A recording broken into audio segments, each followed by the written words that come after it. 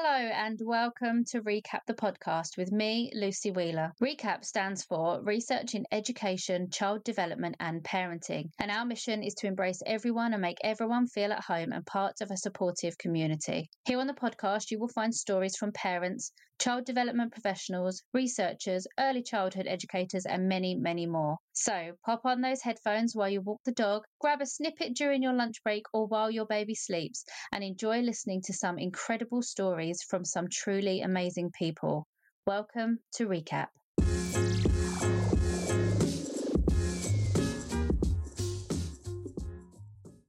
Hello and a huge warm welcome to my guest today, Emma Tanfield, who I'm very excited to chat to about her journey into motherhood. So before we head into that, I just want to tell you a little more about our guest. Emma Tanfield is a mum of two beautiful daughters and a wife to husband Tom. Having worked previously in childcare and completing her degree in early childhood professional studies, which is actually where we first met, Emma now balances her time with her daughters with raising awareness for parents experiencing life with children with additional needs. As a busy mum of two and with a daughter with charge syndrome, she still manages to find time to raise money for charity with some fantastic events. I'm so excited to be speaking with her today, so it is my absolute pleasure to welcome to the episode Emma Tanfield. How are you doing today, Emma? Oh, I'm good, thank you. Thank you for having me on here. Not at all. It's an absolute pleasure. I follow you on Instagram. Obviously, we know each other previously. We went to university together. Yes, So we know each other previously, but you didn't have children when we were at university. So I've really enjoyed following your journey online since we've parted ways and gone and done our different things. Oh, I just want to thank take you. No worries. I just want to take you back to the very first time that you became a mum. How was that experience for you? Like, did you always know that you wanted to have a family, have children? Yeah, do you know what? It was actually Tom that was more excited to start a family. Oh, really? I was the one that was like, oh no, I want to do a bit more traveling. I wasn't quite sure Right. where I was going career wise. Whereas when he left school, he knew exactly what he wanted to be. He was on that road and he went straight into barbering and he's done it ever since. And you know, he's made a great career out of it. So he was set and ready quite young in my eyes. And I wasn't there. So we actually from from the age of like 19, I guess it's just really like immature and naivety, but we wasn't being careful at all. So actually it's a really good job nothing happened. I mean, you know, there's plenty of parents out there that are really young and I think they're amazing parents, but I just know I would not have coped at that age. And it wasn't until we was about 23 and we was quite serious in our relationship and I just finished uni and I thought, oh, do you know what? Maybe I am ready for a baby. And Tom went to the doctors for something completely different and found out that he had a low sperm count. So we got told we wouldn't be able to have children like naturally. And we had all these conversations around it and I thought, oh, do you know what? Let's not stress. We're still very, very young. Yeah. So my mum said, because we was renting at the time, and my mum said, come live with us, save what you was paying for your rent and put it aside to put towards a mortgage and then you can worry about all that after. So we moved in with my mum and dad and literally 2 months later found out I was pregnant with Amelia. And it's so true. Like everyone said, oh, when you stop trying, you know, it doesn't happen. Yeah. So Tom was buzzing and I always wanted kids. I always wanted to be a mum, but I definitely wasn't ready when I found out I was pregnant. So I didn't take my pregnancy seriously, which is something I massively regret. And I almost didn't enjoy it. I sort of denied it for a long time. Okay. And I think my way of dealing with things when I'm nervous is sort of putting it to the back and focusing on something different. Anyway, Mills was absolutely fine. She came and because we was living with my mum and dad, we had hands-on help 24/7. Yeah. So literally it was so lucky. We're very close to both our parents. We were so lucky. Perfect. 2 months later, so she was born on the 23rd of January, 23rd of March went into lockdown. So my first time parenting experience, it was amazing in certain aspects because Tom's a barber, he couldn't work. So he got to experience everything. He got to see all of her first milestones. You know, he got to see everything. He was there every single day with her. But I guess it was a bit of an unrealistic way of parenting because because my mum worked from home during COVID, so I could say like, oh, I'm just going to jump in the shower, will you watch the baby for me? So like, it was a huge shock when we moved out, and then Tom goes to work and I'm at home with Amelia. I'm thinking, oh my God, like, I don't know, I've got to keep an eye on this child on my own. So it was so nice having my mum and dad there, but you can't really be a family because at the end of the day, it's their house. Babies take up a lot of space, so you're petrified you're taking over all their space and their house. And so, I mean, yeah, it was amazing being a first time mum and having the experience. We were super lucky to have the help we had, but it was nothing like I thought it'd be, because obviously during lockdown, and I know I'm not the only one, there's loads of parents that struggled during lockdown, but we couldn't do any baby classes, I couldn't take her swimming, all the things I thought I would do on my maternity leave obviously didn't happen. And then I had to go back to work early because none of us had any money. So I didn't really enjoy my maternity. Well, no, it's a lie. I did enjoy it, of course. It was lovely being off, but you know what it's like during COVID. It gets a bit, it's nothing to what I thought it would be. Yeah, and I think as well, with her being your first, you don't have that comparison of, oh, this is just different because, you know, the circumstances and that. I suppose in your mind, there's almost that thinking of, oh, is this what it's like? Yeah. And I think I've always been a very confident person, and becoming a mum made me realise this is what I needed. Like, she saved me. I didn't know I needed saving, and she 100% did. Like, she will always be my best friend. We're very, very close, me and Mills, and having that time with her, I think, made us closer. But I didn't realise how much it knocked my confidence when we come out of lockdown, because all of a sudden I was out and I had this baby with me that I had to, you know, I was used to being indoors in my own safe environment, and going out, I had these huge anxieties all of a sudden that someone's going to take her. Oh, really? Which is so ridiculous, but it was horrible. I couldn't go anywhere on my own, and you know, it brought out all these anxieties I didn't know I had. So that's when I started getting really into mental health and stuff, and you know, I found that a lot of other people were the same, and I just wanted to share that they weren't on their own, because it was a huge thing. Even though it was the best time having her, it also, that's when it released a lot of anxieties, and my confidence definitely dropped.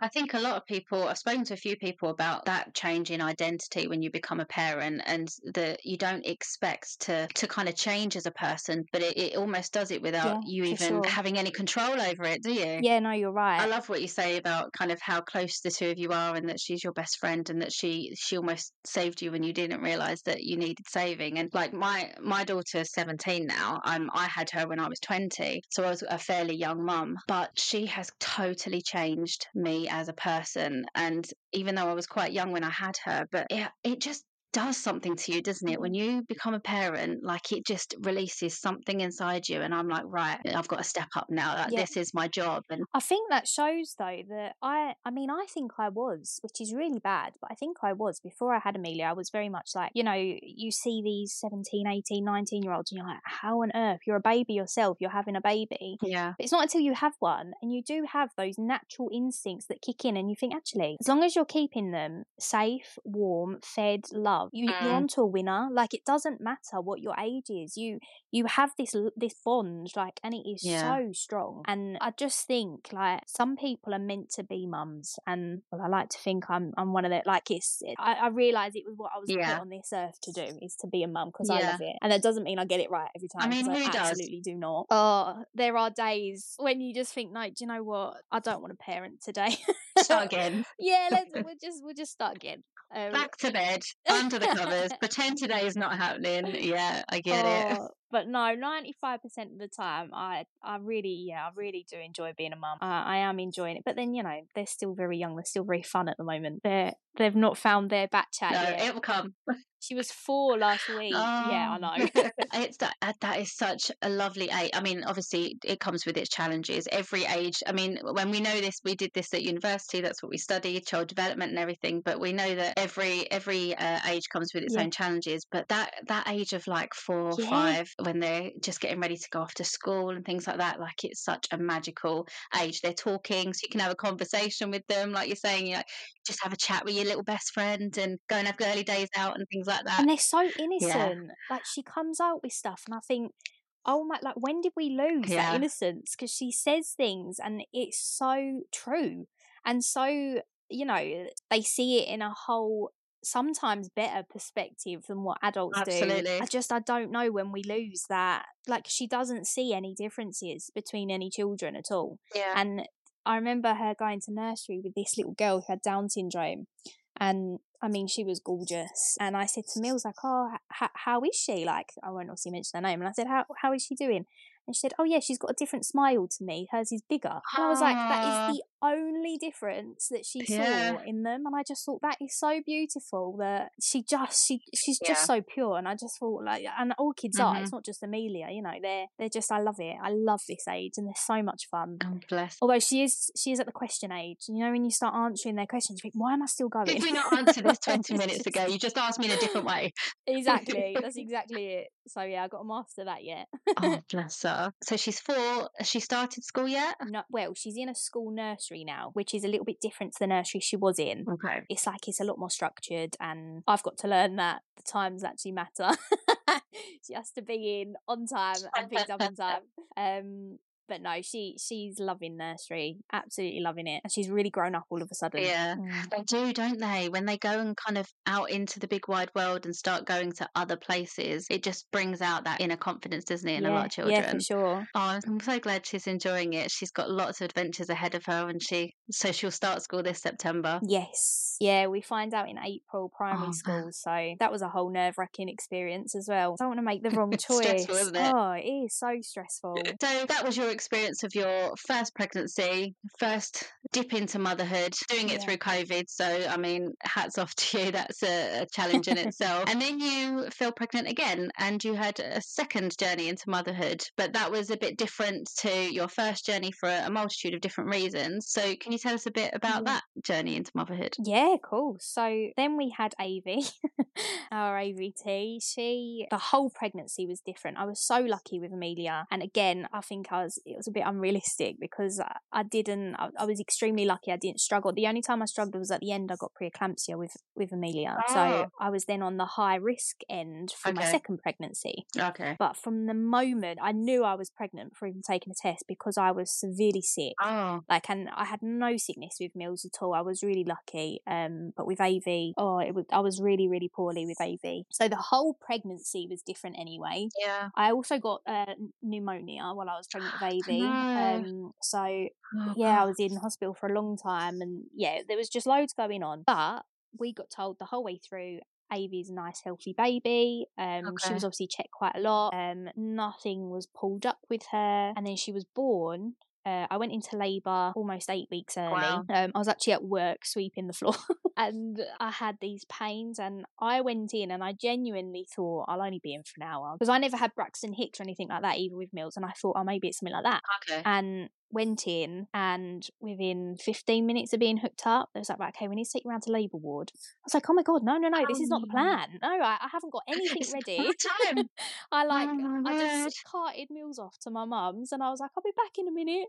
And it was just so stressful. It was carnage. I had to try and keep her in for as long as I could, because we had to have a drip to protect her brain and her lungs.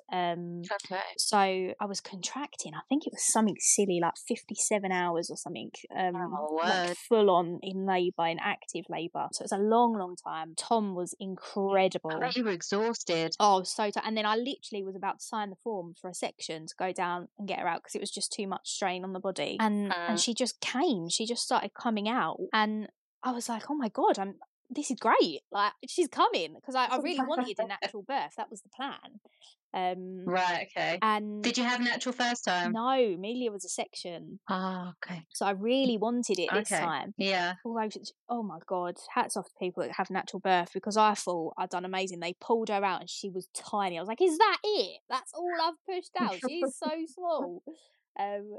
But then I don't really remember a lot, because I ended up losing loads and loads of blood. So I was sort of, like Tom said, he was in this complete, utter, like, out-of-body experience, because there was a NICU team waiting for AV anyway. So there was about 4 or 5 nurses waiting. And then the crash button was pushed as soon as she was born. And with that, when that button's pushed, there's like 15, 16 doctors in the room within seconds. Wow. So Tom was pushed right to the back of the room. I was being worked on over that side. Avie was being worked on over that side, and he said he felt like a little bit helpless, but she just wasn't crying. That's all I remember, is saying she's making any sound at all. Yeah. Well, obviously, we didn't know that she couldn't. So Avi was born without the holes in her nose, Okay. which I'll explain in a minute. It's one of the charge things. Okay. But I didn't know that babies are nose breathers. They can't breathe through their mouth when they're born. They can only breathe through their nose. I didn't know this. No, I didn't. So Oh. they're trying to put oxygen in, and obviously it's blocked. Nothing's going in. It's not working. Right. So at 3 minutes, the crash button was pushed again, at which point they took her out of the room. So she's no longer in the room anymore. And then on like her admission summary for the hospital, it explains it all. And her little body went through so much. And they ended up intubating her at 12 minutes. So for 12 whole minutes, she was obviously getting something. I don't know how. Yeah. But she ended up having a bleed on the brain because of it. Right. And it was just a whole thing. Anyway, they intubated her. She was on a ventilator, and I was knackered. I can imagine. So tired. I come round, and I just remember I just wanted a cup of tea. Yeah. Like, that's all I wanted. So I'm sitting there. All your dignity goes out the window, don't it? I'm getting stitched up. I've got a cup of tea in one hand, gas in the other. Looked ridiculous, and I just thought, oh, do you know what? I just chill out just for half an hour, and then we'll go up and see her. And as they were stitching me, they come down. A doctor knocked on the door, and he said to me, "Right, your baby's going to London now. Like, do you want to see her before she goes?" And I was like, What do you mean she's going to London? Like, what? Because we still are none the wiser of what's gone on, because she was taken out. And he said she needs to be transferred to London, like, immediately. She's extremely poorly, but obviously, in a much more professional way than what I'm saying it. These weren't his exact words, but she's very poorly. She needs to be taken, like, now. Wow.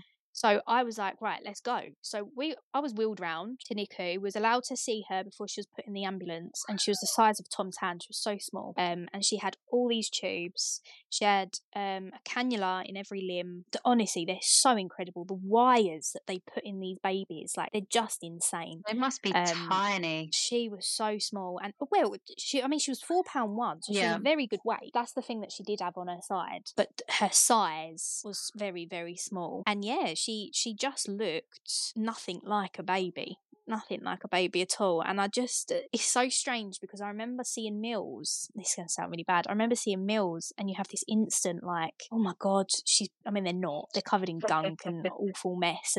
But you're like, she's beautiful. She's everything. And I saw Avi, and I didn't really see her, because she had so many wires, so many tubes, all this different stuff going on that's brand new world to us. We don't know about anything like this. And I didn't really believe it.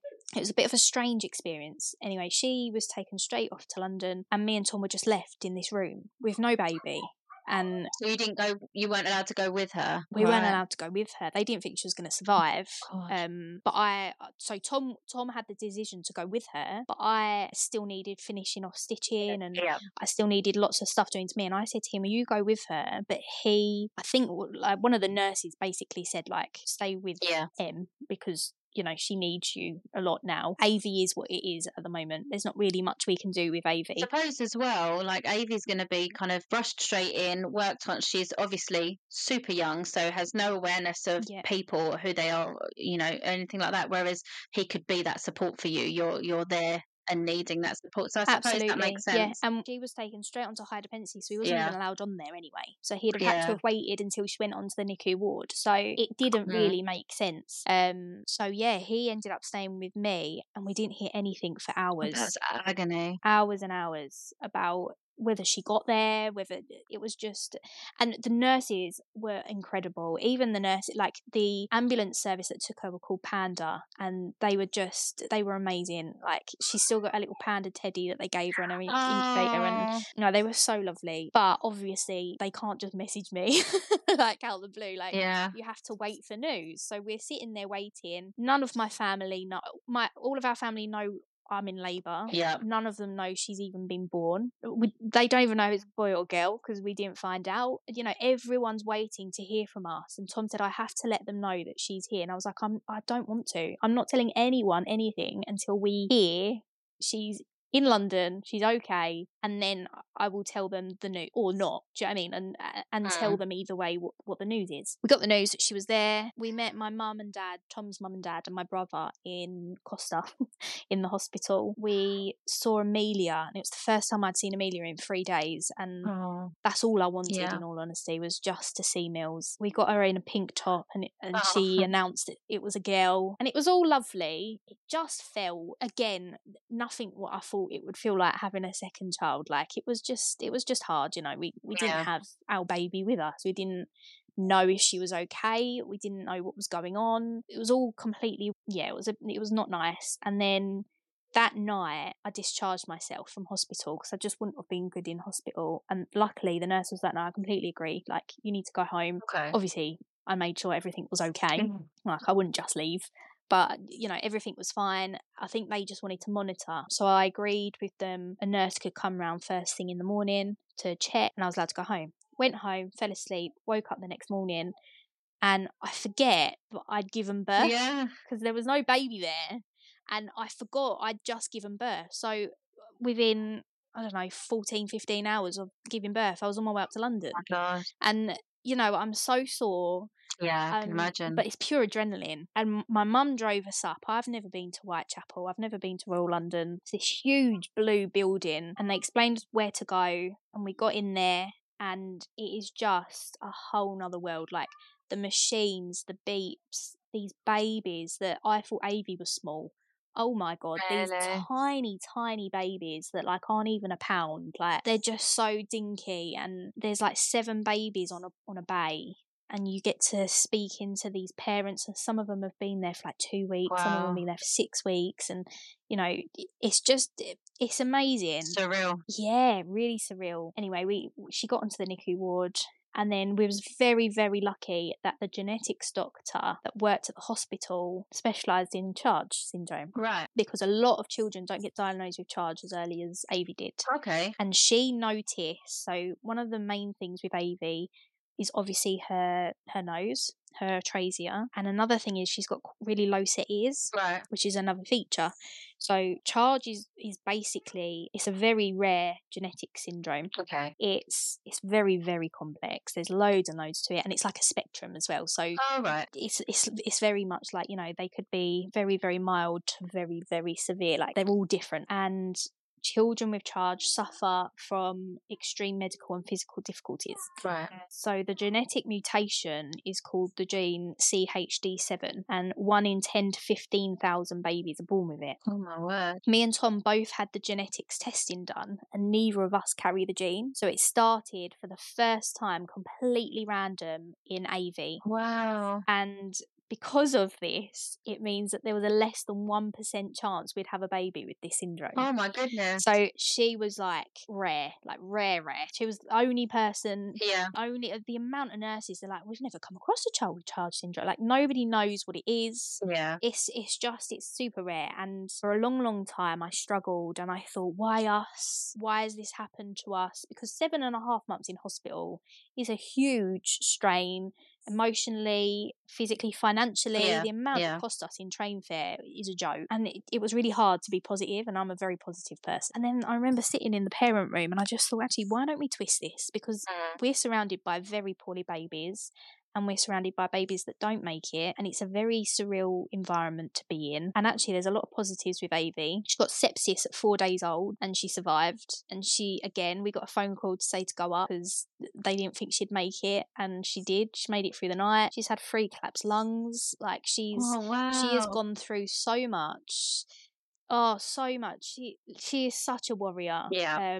So I just thought, actually, why not us? Because we can support her, and we will love her, and our family will love her. So actually, why not? Maybe she's come to us because we will give her the best life that we can. And, you know, it's then looking at it, this whole life-changing experience. And we're not lucky. So it helped me, I think, the fact that it was so random and sporadic, because there's nothing I could have done to change it. Because you start going through your pregnancy and you're like, oh, if I didn't, you know, I don't know, have that tiny sip of Prosecco on Christmas Day, would she have been all right? Like, you start going through this stuff that is ridiculous, but you start trying to find blame. And actually there isn't any. It was completely random. Yeah, I think that's a totally natural thing to do as a parent, isn't it? You know, when something like that happens, you instantly go, right, what did I do wrong? Yeah, You know, absolutely. is it my fault? Yeah. And so to have that, almost that reassurance for both of you as parents, to kind of go, actually, you know, we didn't do anything. Yeah, that I guess helped. that, That will not. It made it easier because it made us realise that actually we have to think differently here. We can't keep like beating ourselves up. I did everything I was meant to do during my pregnancy, and you know, just is what it is at the end of the day. yeah, So every letter in charge stands for something different. okay, So the C in charge is coloboma. That's to do with the eyes. So we got told that Avi was deaf and blind, and right, it's basically the eyes don't fuse together. They don't like join together, so it causes vision impairment. okay, So she's with a charity called Sense, and it's for like visual and hearing impairments. So she has coloboma in her right eye. She has optic disc. There's loads of different types of coloboma with the iris. There's loads. She's got optic disc coloboma. okay, The H is for heart defects. So Avi had 3 holes in her heart and she has a thickened aortic valve. One of the holes has actually closed up by itself. I think that's quite normal to have okay, that if you have a prem baby. right, okay, Another one, there's a leak inside her heart, so they're not so worried. And then the third hole, they might just have to stitch it up, but that's nothing crazy. And the valve, they're just going to stent it. So it's quite, okay, considering what it could be, it's not as bad as other heart defects. The A is the atrasia. She has both notes, so bilateral. She has both. When she was born, the holes at the back of your nose, hers was covered by bone. right. So it can be covered by bone or like skin. And that's why she couldn't breathe when she was born. That's why she couldn't Right. breathe. So we had to wait. So she was on a ventilator and we had to wait until she was big enough because they had to get tools, cameras and a drill up her tiny little nose to make these holes. Oh my word. She had a ventilator for the first 7 weeks. She wasn't big enough. And then they stent it. She had these 2 little stents up her nose. She was just so tiny. I was like, how do you make this stuff? But the problem is where they've made the holes. It's like when you get your ears pierced, if you leave the earrings out, your body closes the hole. Yeah. Because she was born without these holes, her body thinks that they're supposed to be closed. Right. So every time she has this operation, her body closes the holes. Oh wow. So she has to have this operation every 8 weeks. So we go up to Whitechapel every 8 weeks, and she has. How long will that have to go on for? So after 2.5 years, they say the brain is then trained to hopefully keep it open, and the plan is to spread it out. Right. So we're 8 weekly at the moment, but her breathing sounds a lot better this time, which might mean we can go to 3 monthly. Okay. And then hopefully, 6 monthly and then yearly. So plan is that over time, A bit longer in between. it closes Yeah. a bit slower and slower. Yeah. And eventually, they reckon like 5, 6. Gosh. 5, 6 years old, hopefully it will understand though they're supposed to be there. Right. That's crazy. So not only has she got all of these things that she's contending with day to day, she has to go in for repeated Yeah. operations as well and go through the trauma and then the recovery again after each one. On the Charge website, like a Charge Foundation website, it says it's typical for a child with Charge to be followed by an average of 17 different medical specialists and will have more than a dozen surgical procedures before he or she is 10 years old. And Avi's on her 11th general anaesthetic operation already, and she has her 12th one on the 9th of Feb. So the 9th of Feb is her next nose operation. So she's like right. a trooper. She's pro at this now. He's a real trooper. We sign the consent forms every time, and they're like, "Oh, is there anything like any questions you have?" I'm like, "No, no, I know what to expect." This is not our first time. It's my first rodeo. But yeah, where she was ventilated for so long, and it's things that you don't even think about. So where she was ventilated for so long, it's affected her voice box because it pushes on your voice box. Oh, So she was of course. completely mute for 7 weeks.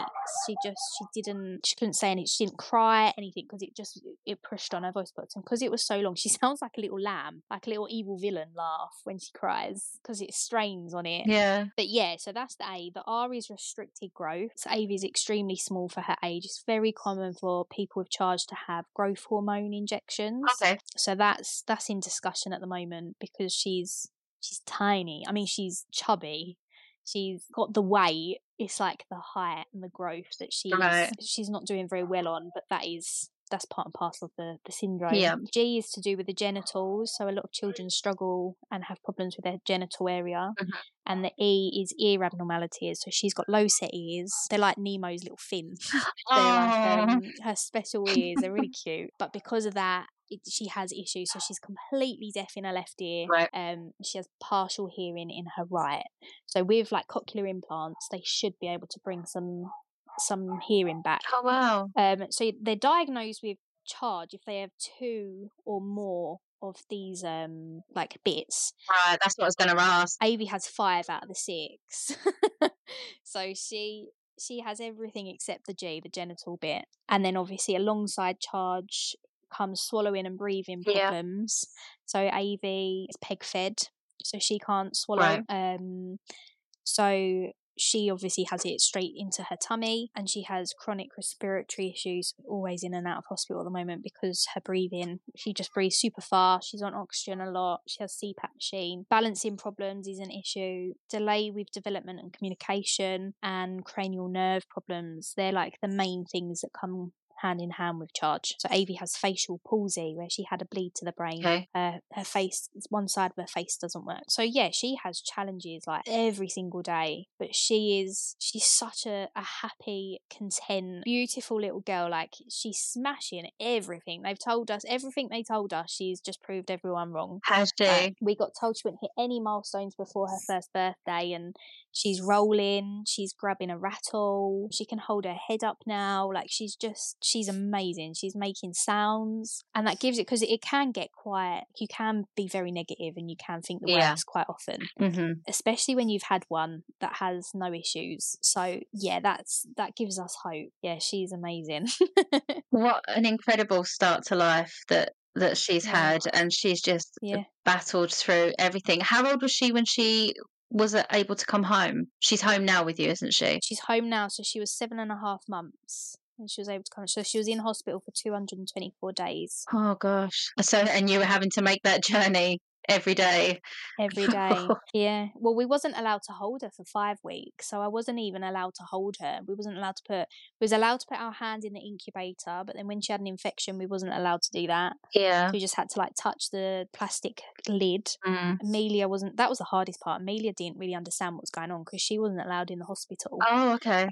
So she wasn't allowed to meet her until she was 4 months old. Oh, so bless her. We were showing her all these pictures, and she was just like, not interested at all, because it just, one, it didn't look like a baby. Two, I don't think she could quite understood, like, hold on, she was in your tummy a minute ago and now she's on your phone, like what's going on. She didn't quite get it. And all our time, me and Tom hardly saw each other because we was sharing being up the hospital, and the other one was having meals was passed from person to person when we both had to go up for meetings and training, and it was really tough. The guilt was so hard with meals, and we weren't allowed to stay on NICU, so we had to leave every night. So I wasn't allowed to stay with her until she was moved to the respiratory ward downstairs when she was 5 months old. So I had my first night with her when she was 5 months old. That's a long time. Long time. But there was parents on the ward, and you almost saw them like feel guilty for talking about their experience, because they'd been in there for like 2 weeks, and you could see their face, and they were like, oh my god, I can't even imagine, like, being the worst 2 weeks of my life. It's so long.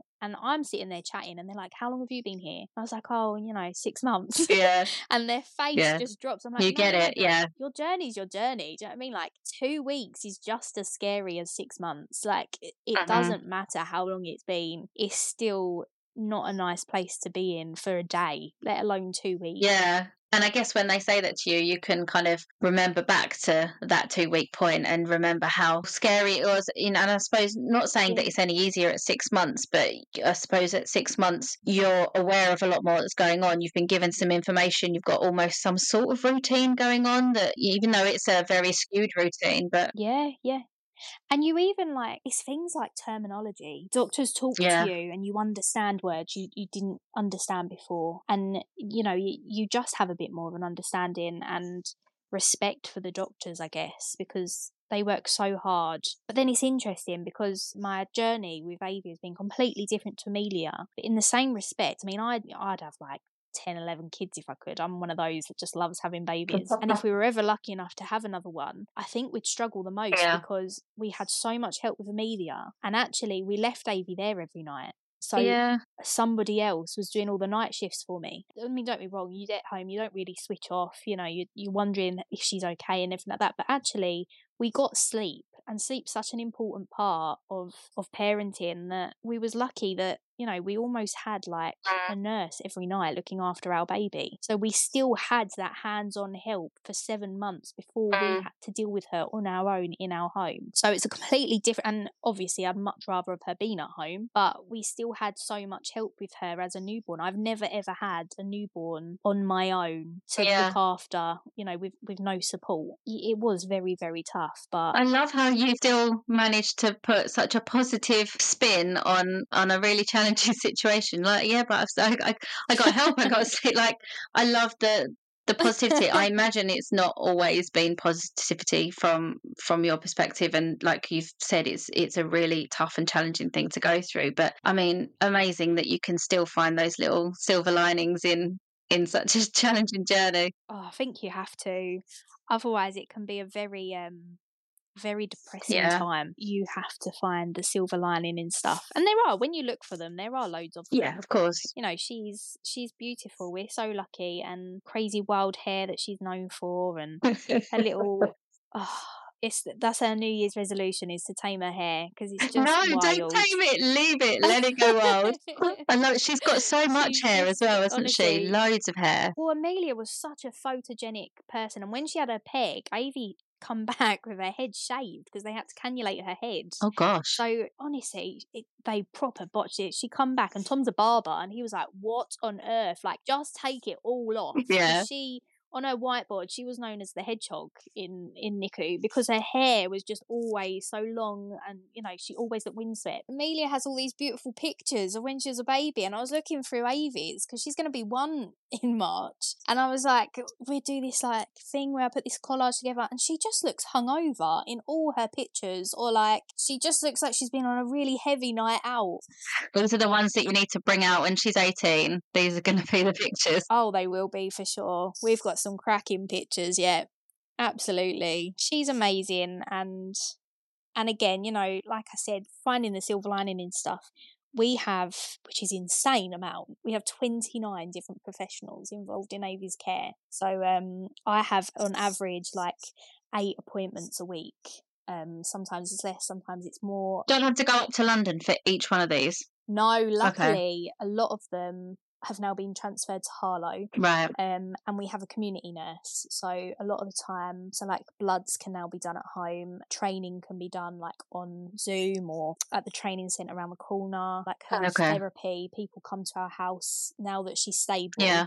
People can come to our house. So it is a lot easier, and it's very tough because, you know, it's draining on all of us. But actually, like I said, finding that positive, we get a lot of help. And I'm very, very lucky in that respect that, you know, she has something called a pink passport. So when she's poorly, I can go into A&E and I give them Avie's pink passport, and the paediatric see her within 20 minutes because, I mean, Avie can deteriorate extremely quickly, and she has done many times before. So she has to be seen that quick. But, you know, a lot of parents don't get that, and I know with Amelia, you wait hours and hours and hours to see someone, and they send you off with antibiotics, and you don't get what you want. And having 2 children, one that is really frustrating when she's unwell, and one that when she's unwell, it's almost like we've got VIP. Like, you know, we're really lucky. And I definitely don't take that for granted at all. In fact, some of my nurses probably like, oh my God, Tanfield's ringing again. We're busy. Quickly, just put her on voicemail. But you have to, don't you? You know, they're your children. You need to be able to make sure that you know that you're doing everything that you need to be doing and that you can. I mean, how confident do you feel now? I mean, like, you're a pro now. She's nearly a year. Like, you're total pro now in her care. Like, do you feel confident in yourself now, or do you still feel that kind of? Do you know what? I do. Mhm. I mean, I've always had an interest in this anyway, and I find stuff like this so interesting. I am that parent, that any opportunity I get, like one of her things, we went out and she pulled, I mean, it's just her all over, but she pulled her peg out, and you have to go in within an hour, otherwise the hole closes. And they was like, oh, they do it bedside, and they're like, you might want to walk away. I was like, you joking? Can I get my phone out and film it? Like, I love it. Like, I'm more than happy. So I remember one doctor was like, oh, if you want to get a pair of gloves on, like I can show you what you're doing. And I was like, yes, in my element. Because Tom's like gagging in the corner because that's not a bit of him at all. But no, I love Yeah, it. So yeah, it helps that I find it interesting. I'm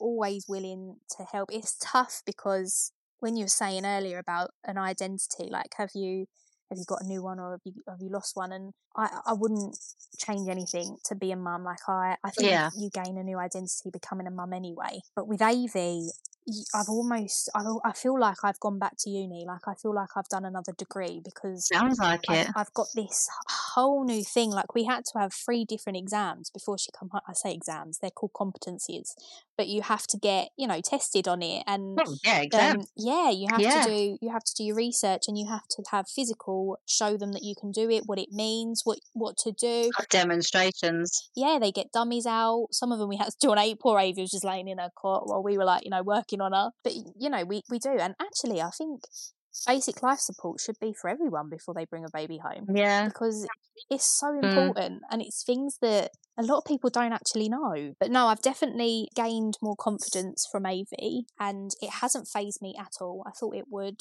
It hasn't. All my friends. I was going to say, are you surprised? Did you expect to take to it the way that you have? Yes and no.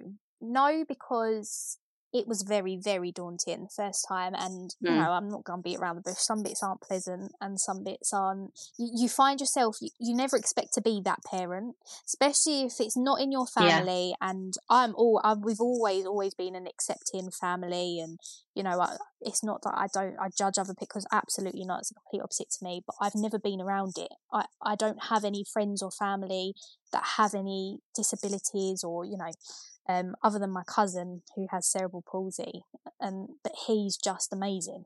So to have Avie was a bit like, oh my God, what are we going to do? Are we going to cope? Are people going to look at us? But actually, it's not like that at all. Like, we went on holiday with our best friends, and they were laughing. And the first night, I had Avie plugged in up to her SATS monitor that was underneath the buggy. I had the oxygen canister on my back, and she had her oxygen on. She had her pump going, the suctioning machine to get all of her stuff out. And it was just second nature. It's just like, we've had to get all this different equipment and all the space for the equipment. And she has a hospital cot, which Amelia loves, because she can sit in a cot and push the buttons, and the head rises and it goes up and down. And it's like a little, I probably shouldn't let her play in it actually.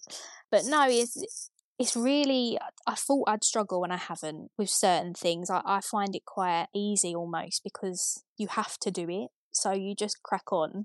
But it is, you sort of lose it a little bit, because I can't go back to work at the moment. There's just no way I'd be able to work at the moment, and work was my break. Yeah. Like, work was my respite. I loved going to work and socialising with other people and having different chat and getting out of the house. And now it's a bit like Groundhog Day now. And, she can't go to a nursery yet. She probably won't be able to go to a nursery until preschool age, just because the training and everything that comes with her, unless it's a special nursery, which is impossible to get into. Yeah.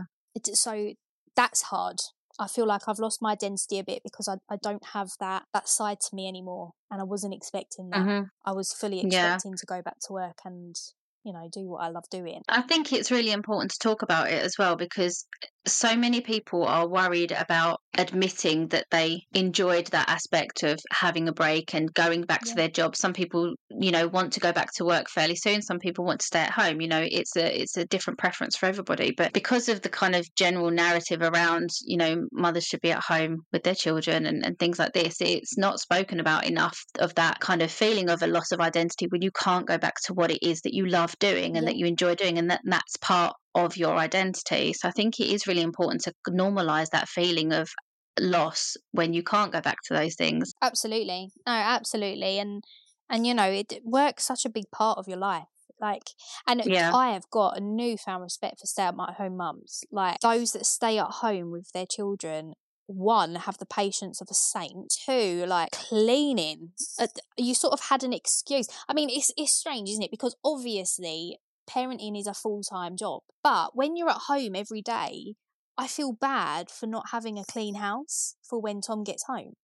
And it's like, well, I've been at home all day. So, and he's like, well, yeah, but you've not been doing nothing. Like, Yeah, exactly. because you're at home all day, every day, you expect that, you know, in your head, you're like, well, I'll get the washing done, I'll have dinner started. Yeah. And it doesn't go like that at all. You are at work, No. you're just not getting paid for it. It's hard. Exactly. Like, people are incredible that stay at home and look after their kids. Like, hats off to you, because as soon as she's in Skogs, I'm off. I'm out on the town. No, it's tough. I saw that you had a visit to a hospice, was it, recently? Is she going to go in and spend some she's time? actually got her first break on Thursday. So yeah, no, she's she goes to Haven House in Woodford. Oh, bless her. And honestly, I wanna sign in. They're amazing. She gets like a massage, she gets a special bath, she has like these little Nice. parties. It's incredible. It's so lovely. And she always comes, so she's had a few tasters like sessions, and she has like her music therapy, she does baby yoga. Oh my god, it's like a holiday. But she loves it, and she's got her first night like without me and Tom on Thursday. Right. So that will be interesting. How are you feeling about that? I feel really bad that I'm looking forward to it. Don't feel bad. It will be strange. I mean, we have nurses 5 nights a week anyway, and I think that's why I'm okay, because for me, that was strange. I didn't like having people in our house while we were sleeping. And Oh, okay. I almost took offence to it, which is ridiculous, and I shouldn't have now doing it.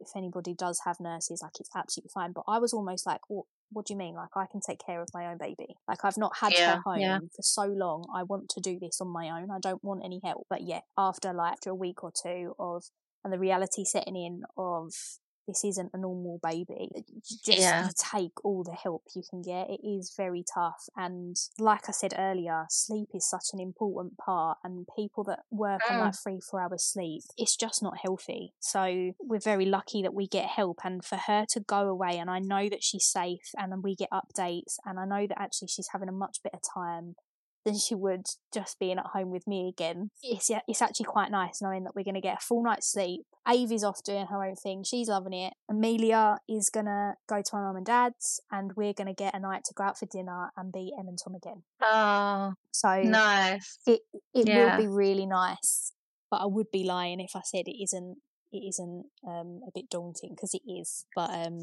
but no, I am looking forward to it. It sounds like such a concoction of different emotions daily that you have to endure, with all of these roller coasters of positive things and then really challenging things, and then the guilt that comes along with feeling some of these things. It must be such a roller coaster for both you and Tom. And it's like an admin job in one. Like, I have to, be on top of her appointments and her medicine, and when it's running low, I have to reorder that. And, you go to appointments and you have to explain, because nobody knows what it is unless you're going to she's under 4 different hospitals, and there's only one hospital, which is Gosh, and they know what charge is.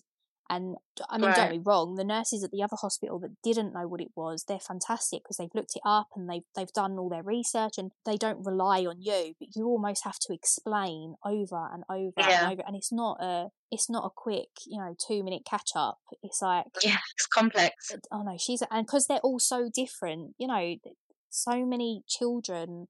The only very similar aspect that they all have, which I got told a lot when she was a baby, and it is so true, is their determination and strong character. Really? Like, they are the most incredible humans. With children with charge, they're like, they all just prove people wrong, and they're so strong. And I got told that, and when she got diagnosed, all my friends, my family were all Googling, you know what they do, like they look into what it is, and they want to be on the same page. And every single one of them were like, I have heard though, Em, that you know, they prove people wrong and they're very determined. And oh my God, she is a sasspot. Like she's got such an amazing character already, and I'm a bit nervous actually because I think we're going to clash. we're going to clash when she's older because she's very strong-willed. Yeah. So she doesn't Massively. get that from you then? Is that a Tom thing? No, I'm perfect. No, I don't do stuff like that. No, that is all me. That's the problem. It is all me. So I'm so laid back. It's all me. So yeah. Oh, amazing. I mean, what's it like having to juggle your time to make sure that Amelia is okay and that she's feeling included in everything? I mean, I imagine that must be a juggle at some point when you have to give so much of your time and attention to attend to Avi's very particular needs.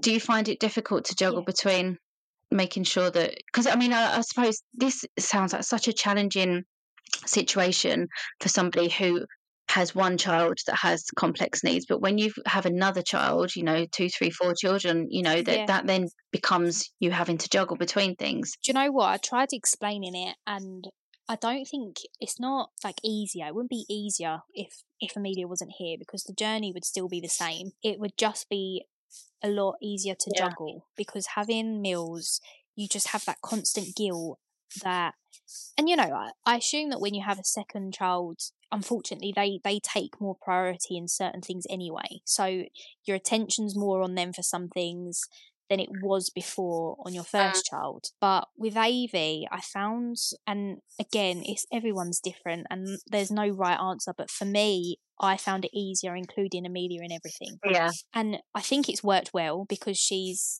very interested, and she comes and she wants to join in and she's learning. But I almost regret it a little bit as well, because it's made her grow up overnight. Yeah. And her whole role play is based around hospitals and blood tests, and she rings the ward and says, "Can I talk to the baby in cot 16?" And her friends don't know what she's talking about, you know. And she goes through, like when I was in London, everything was on the train. We had to go to the train to get on the lift to then go up to the like floor 8, and everything was like copying. Yeah. But she, you know, she's learning her numbers at the moment, and even something silly like, I let her draw the flushes up, which is just water. And I said, right, we need it to number 7 today. She draws it up, and she even like looks at it and she went, I just got to get the air bubble out. And she gets the air bubbles and then puts it up to number 7. And she helps me flush it, and she screws it in and she pushes it really gently. And you know, we went to the doctors, and she tells the doctors, my sister's got a peg, which means she's fed through her tummy. And she's just the nurse in the making. She really is. And you know, nothing phases her now. She's there. So when Avi has her blood test, because they're all at home now, I let her watch if she wants to watch. Yeah. So she watches her have a blood test. And, you know, at first she was like, what on earth? What? Because obviously Avi screams the house down. And she's like, is she okay? But, you know, she's now there with the nurse. She gets her gloves on and she dabs it with the pad, and she puts her plaster on for her. And she's okay, Avi, it's going to be okay. And she's just...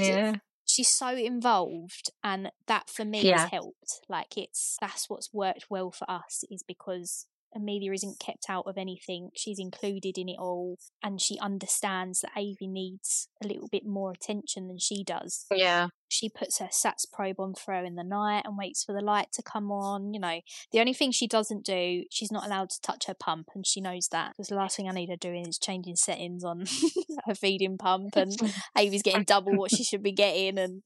And but no, that's how we've coped with it, and that seems to have worked for us. But, you know, I don't know, that I just hope that doesn't come back to bite us in the long run, but for now it's working. Well, I guess in a way, for her at her age, it's almost a way for you to remove that scary part of it, because I guess if you'd have blocked her off from it, and for instance, if she had to wait outside while Avi had her blood test, you could hear her screaming, she won't know what's going on, she won't have the reassurance to say, actually, no, she's fine. And so by involving her, she's almost being faced with the fears and the scary stuff that's happening, but you're able to coach her through it and talk to her through it. And I guess, I mean, for me personally, I think that's a brilliant way to keep her really involved, but to give her that support and reassurance as it's happening, so that it's not traumatic. And I think it gives her like the role of a big sister, because she was so excited to do, you know, she wanted to feed Avi a bottle, and we've never been able to do that.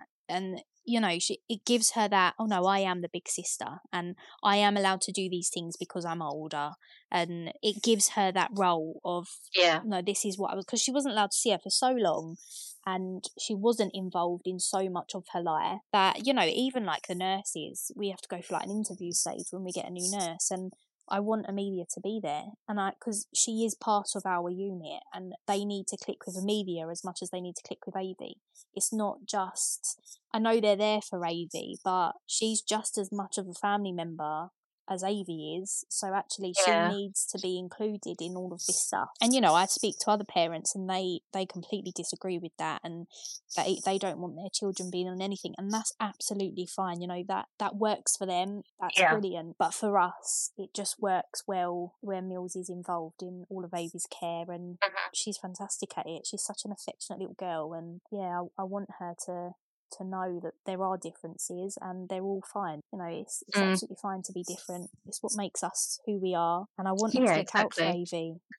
It's a good way for them to bond and get that sibling relationship when they've had that kind of difficult start, like you say, when she's not been able to see her at the beginning. So that kind of initial bonding period they've not been able to do. So I guess this is another way to enable that they get that time to bond and be sisters. Yeah, absolutely. Because Avie's not a normal baby. She's very, very delayed, and she's nearly a year, and she's on like the 2-3 month mark of what she's doing, and that's strange for Mills. Mills is getting impatient. She's her friends' babies, brothers and sisters, they're laughing with her and they're sitting up and they're playing and she can tickle them and they laugh, and Avie has none of that.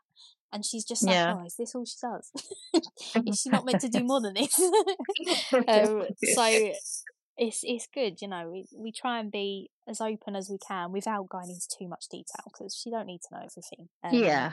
But I want her to be proud of her. So well, she's also had her own little medical journey as well, hasn't she? Because she's got hearing aids now. So can you tell us a bit about that? Amelia, do you know what, it's actually very, very interesting, because when she was a baby she used to have a shake in her hand, and I was worried about it. And I took her to the doctors and they was like, no, she's fine. Until eventually she started fitting. She had seizures. And she had a weakness down one side, and that's what was causing the shaking. She fell over a lot. She had very weak legs, and she was absolutely fine. It was just this weakness that was causing these issues, and her seizures are like, she's almost growing out of them. And we've recently discovered she needs a hearing aid. I feel awful because I've been like, Amelia, I can't hear you, or I'm repeating myself. I'm like, will you listen? Turns out she actually can't hear it. So we took her to the doctors because I was worried about her hearing, and turns out she does have a hearing loss, quite a severe one in her right ear. So she's got a hearing aid now, just the battery ones. And she, again, I think it's quite nice because Avie won't keep hers on. So I've said to her, well, it's good that you've got one, because now you're her big sister. You can show her it's important to wear it, and it helps. And that's made her be like, oh yeah, actually, I'll show her what to do, mummy. And she keeps hers in. So she's been amazing. But all of the things that Amelia, and she has, so she's had little stents put up her nose because she got blocked tear ducts quite often. So she's had her little like procedures done. And now we're looking into Avie. The gene that's missing from Avie is all the same things as what Amelia had. So Amelia's now going to Great Ormond Street for a genetics testing because they think she's missing the same gene but on a much, much milder. So it's really interesting. It's like it's all adding up. And it's she's got speech delay, which obviously is down to her hearing.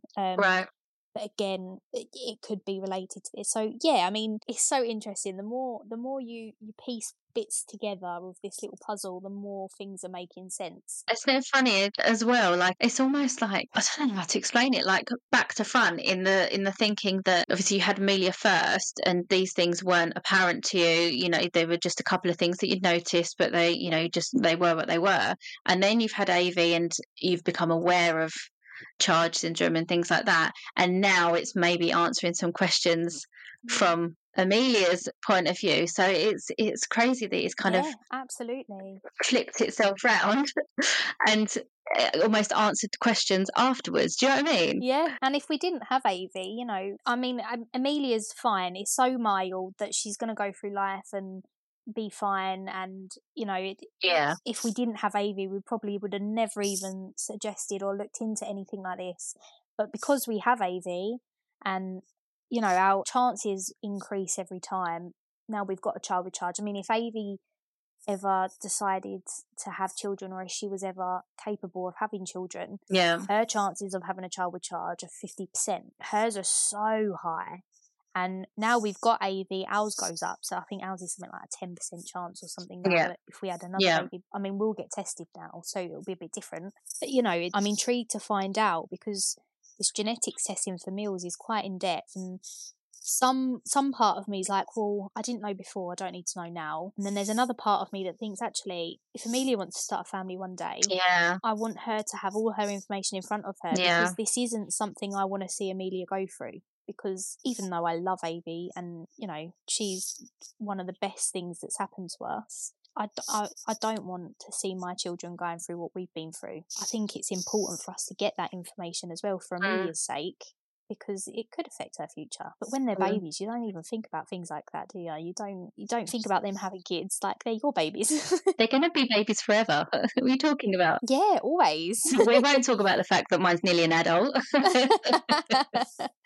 It's like, I don't know how you felt like the first time Gracie said mum. Like, she called me mum the other day. I was like, no, I'm mummy. Don't call me mum. That's not allowed. It's so strange, that transition as they grow up and they just get more and more grown up. And sometimes it happens really slowly and you don't notice it. And then, like you say, sometimes they'll say or they'll do just one thing and you're transported and you're like, oh, you're older. Like you've just like grown 10 years overnight. It is crazy. Mel said, she said it wrong. I can't even remember how she said it. It was really cute. But she said particularly the other day. Like, where on earth have you got that word from? Like, that's a very big word. I don't like this. Oh, bless her. No, it's a journey, isn't it, parenting? And it's really tough at times, and it's so important to openly talk about the tough times as well, because I think social media's got a lot better over the years of people being more transparent and talking about things. I think there's still a long way to go for people to feel almost comfortable to talk about their challenging times, but I think it is getting better. And I know that you've touched upon a couple of times on social media about PTSD. And is this something that been as a result of going through all of the early challenges with AV? Was this beforehand?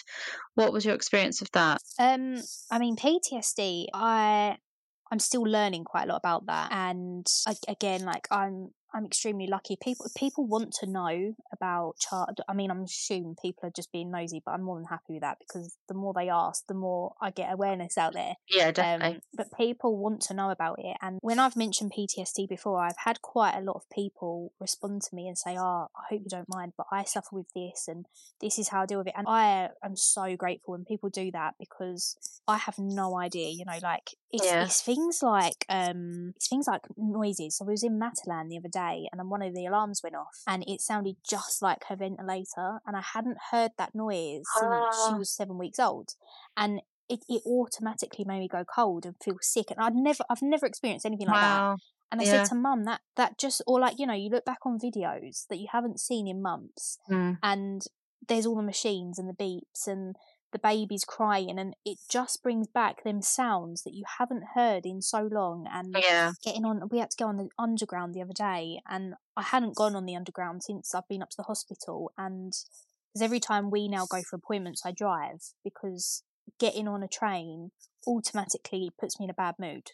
And it's ridiculous, but it just reminds me of all them months, because we, in March, it was still dark, it was freezing cold. Yeah. Then we went through the summer when we had that huge heat wave, so we were on the train in shorts and, sweating, and there's no aircon, and then back to October when it's back to being chilly again, and, I just don't like it. And it's things like that I think you think you're struggling when you're in it. Yeah. And actually I'm struggling now.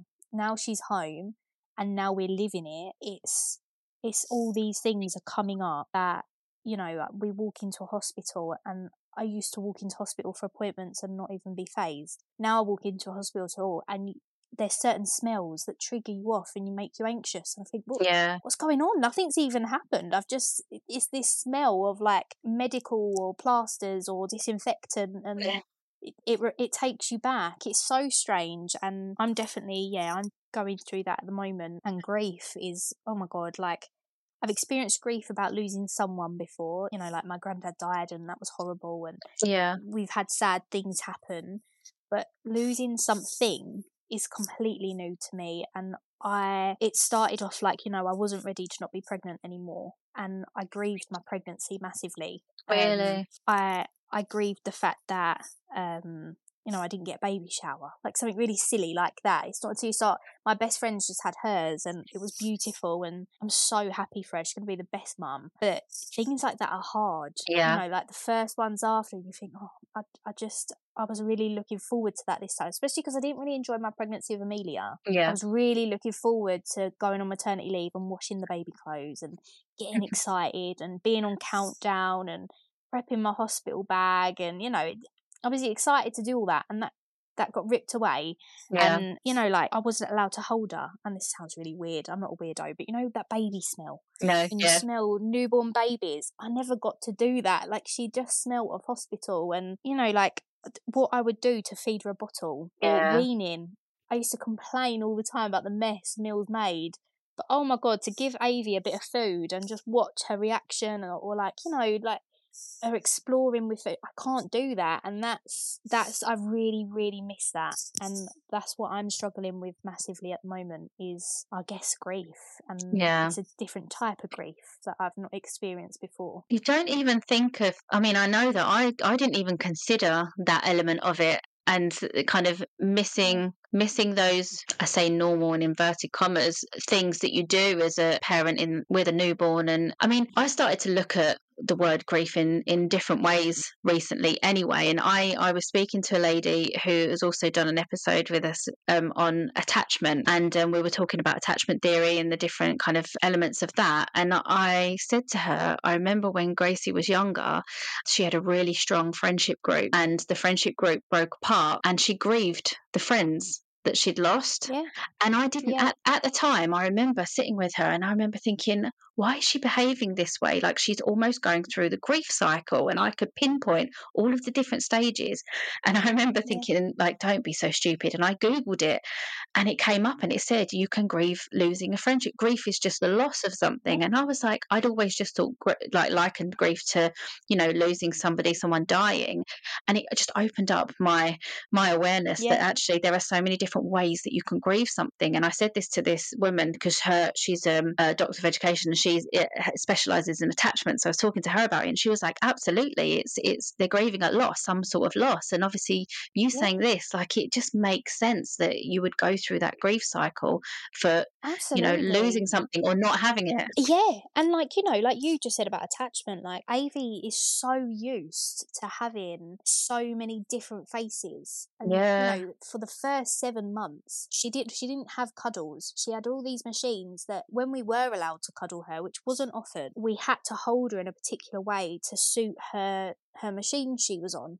And it wasn't until she was probably about 6 months old that I could pick her up as a baby and put her on my shoulder. And I mean, I never, again, like, this is what I mean about finding the good things. Where she's peg fed, I don't have to sterilise anything. Everything comes to me and I just take it out of its sterile packing and put it in. Like, I would have a huge shock to me if I had another baby and I'm having to wash all these bottles, because I haven't had to do that. But, you know, so it's almost like I've never had to burp her, but putting her in that burping position and just cuddling her, like, I took that for granted massively. But because Avie never had that, she's not a cuddly baby.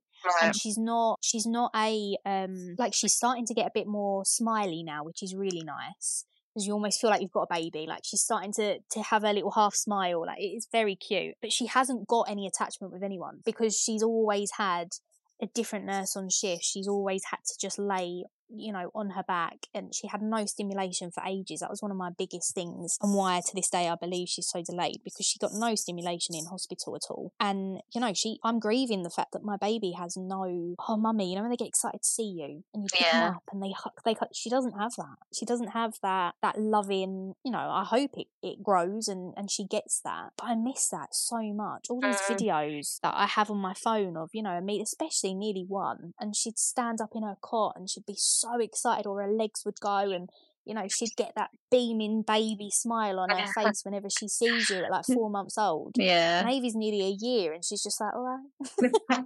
Oh, it's you again. Like she's not got that. She's completely detached from that. So we're going through lots of different things, and we're learning even her hair. And I joke about her hair, but trying to brush a baby's hair that can't lift their head. Oh my God, like I took that for granted. Mills would just sit there and I'd be able to put her hair up. Avi, it's like a good half-hour job trying to even brush it, because then she flops back and just leave it. Just let it go wild. It's meant to be wild. Just leave it as the main it is. I bet Tom's itching. He's like, come on, let me do something with the hair. Oh, honestly, he's like, I'll just get the clippers on it. I'll just fade it in. It will look okay. But no, she's definitely, she's one. But then, do you know what? She's, like you said earlier, that's exactly what we call her. She's our warrior. Like she showed us strength I didn't even know existed, and she's taught us so much in these last 11 months. Like she's taught us more than I ever imagined I'd learn from a baby. Yeah. But Amelia is our hero, and I hope she knows that, and I hope she grows up and she knows how much like she's helped us. Like this whole, it would be so much easier for me if we didn't have another baby, because we could solely focus on Avi. But at the same time, Amelia is the reason that we went home every night, and we were still, smiling, and we were still excited we was almost excited to leave the hospital, because we knew we was going home to Mills. Yeah, exactly. Whereas I think for first-time parents, leaving must just be, you're going home to nothing. Yeah. Whereas we were going home and we were distracted. We were preoccupied with having to put dinner on, and Amelia still needed bathing and dropping off, and life just carried on. Activities and yeah, absolutely. So yeah, I hope Amelia never forgets. Avi is always getting the praise, and she's so strong and she's such a fighter, and which she is, and I'm never going to take that away from her. But Amelia is like the little superhero in the background that is our little hero that keeps us going. Absolutely. She's amazing. They both are. You're going to have your hands full. Oh yes. Oh yes. You've got a couple of strong girls there. You clearly only have strong women. Oh, that's it.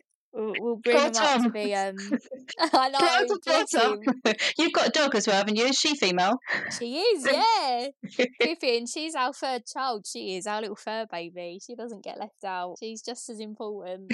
But Tom's the biggest woman of us all. We're joking. Bless him. Oh, it sounds like you've got such a good dynamic going on, and you are an incredible team. The pair of you, or all four of you, are an incredible team. I just want to, before we finish, I just want to touch on the amazing charity work that you do, because you always seem to be trying to raise money for the Charge Foundation, also for Mind, which makes sense that it's an incredibly important charity, for people that are going through challenging times. And obviously we've touched upon mental health and that in this discussion as well. So it's great that you raise money for them as well. So can you just tell us a little bit about some of the things that you're doing for raising money and how people can get involved? And if you've got anything coming up that you want to shout about. Yeah, no, I've always been a bit of a big advocate for mental health. I've got bipolar. Okay. Which a lot of people don't know, and me and Tom definitely have our own struggles. So for me, I feel like I have to get out there that it's okay not to be okay, because so many people feel like, I know I did. I felt guilty for moaning when I do have a very amazing support network with my friends and family. I had a job, I was earning money, we were going on holidays, we were doing all this stuff, and I thought, why am I feeling low? That I don't have the right to feel low, and there's people out there that are genuinely struggling with day-to-day life. And it took me ages to understand it doesn't matter. It honestly doesn't matter. And the amount of people I talk to that don't get it, because they feel guilty. And I just want people to know you don't have to. Like, it's a normal thing. And don't suffer in silence, talk. I'm always willing, I mean, I'll take, 4 to 5 working weeks to reply, but I will always be willing to talk to you and always be willing to listen and help in any way I can. Yeah. So mental health for me, I love talking about, and I'm always supportive of it. And then obviously charge it's more about spreading awareness of charge, because so many people don't know about it. And there's so many genetics disorders out there. It's opened my eyes, and people do want to learn about it and people don't, and that's fine. I think for me, I'm petrified that she is quite clearly different, and children can be so mean. Yeah. I'm so nervous that, I think every parent is in some way, but I'm so nervous about bullying or her being left out, or for me now, I feel like I have this mission that I want people to understand that actually children are different in every way, and that's brilliant, and we should highlight their differences and support them, and yeah, so my little charity events are now all based around that. It's more uplifting than that. It is fun night. It's not all doom and gloom.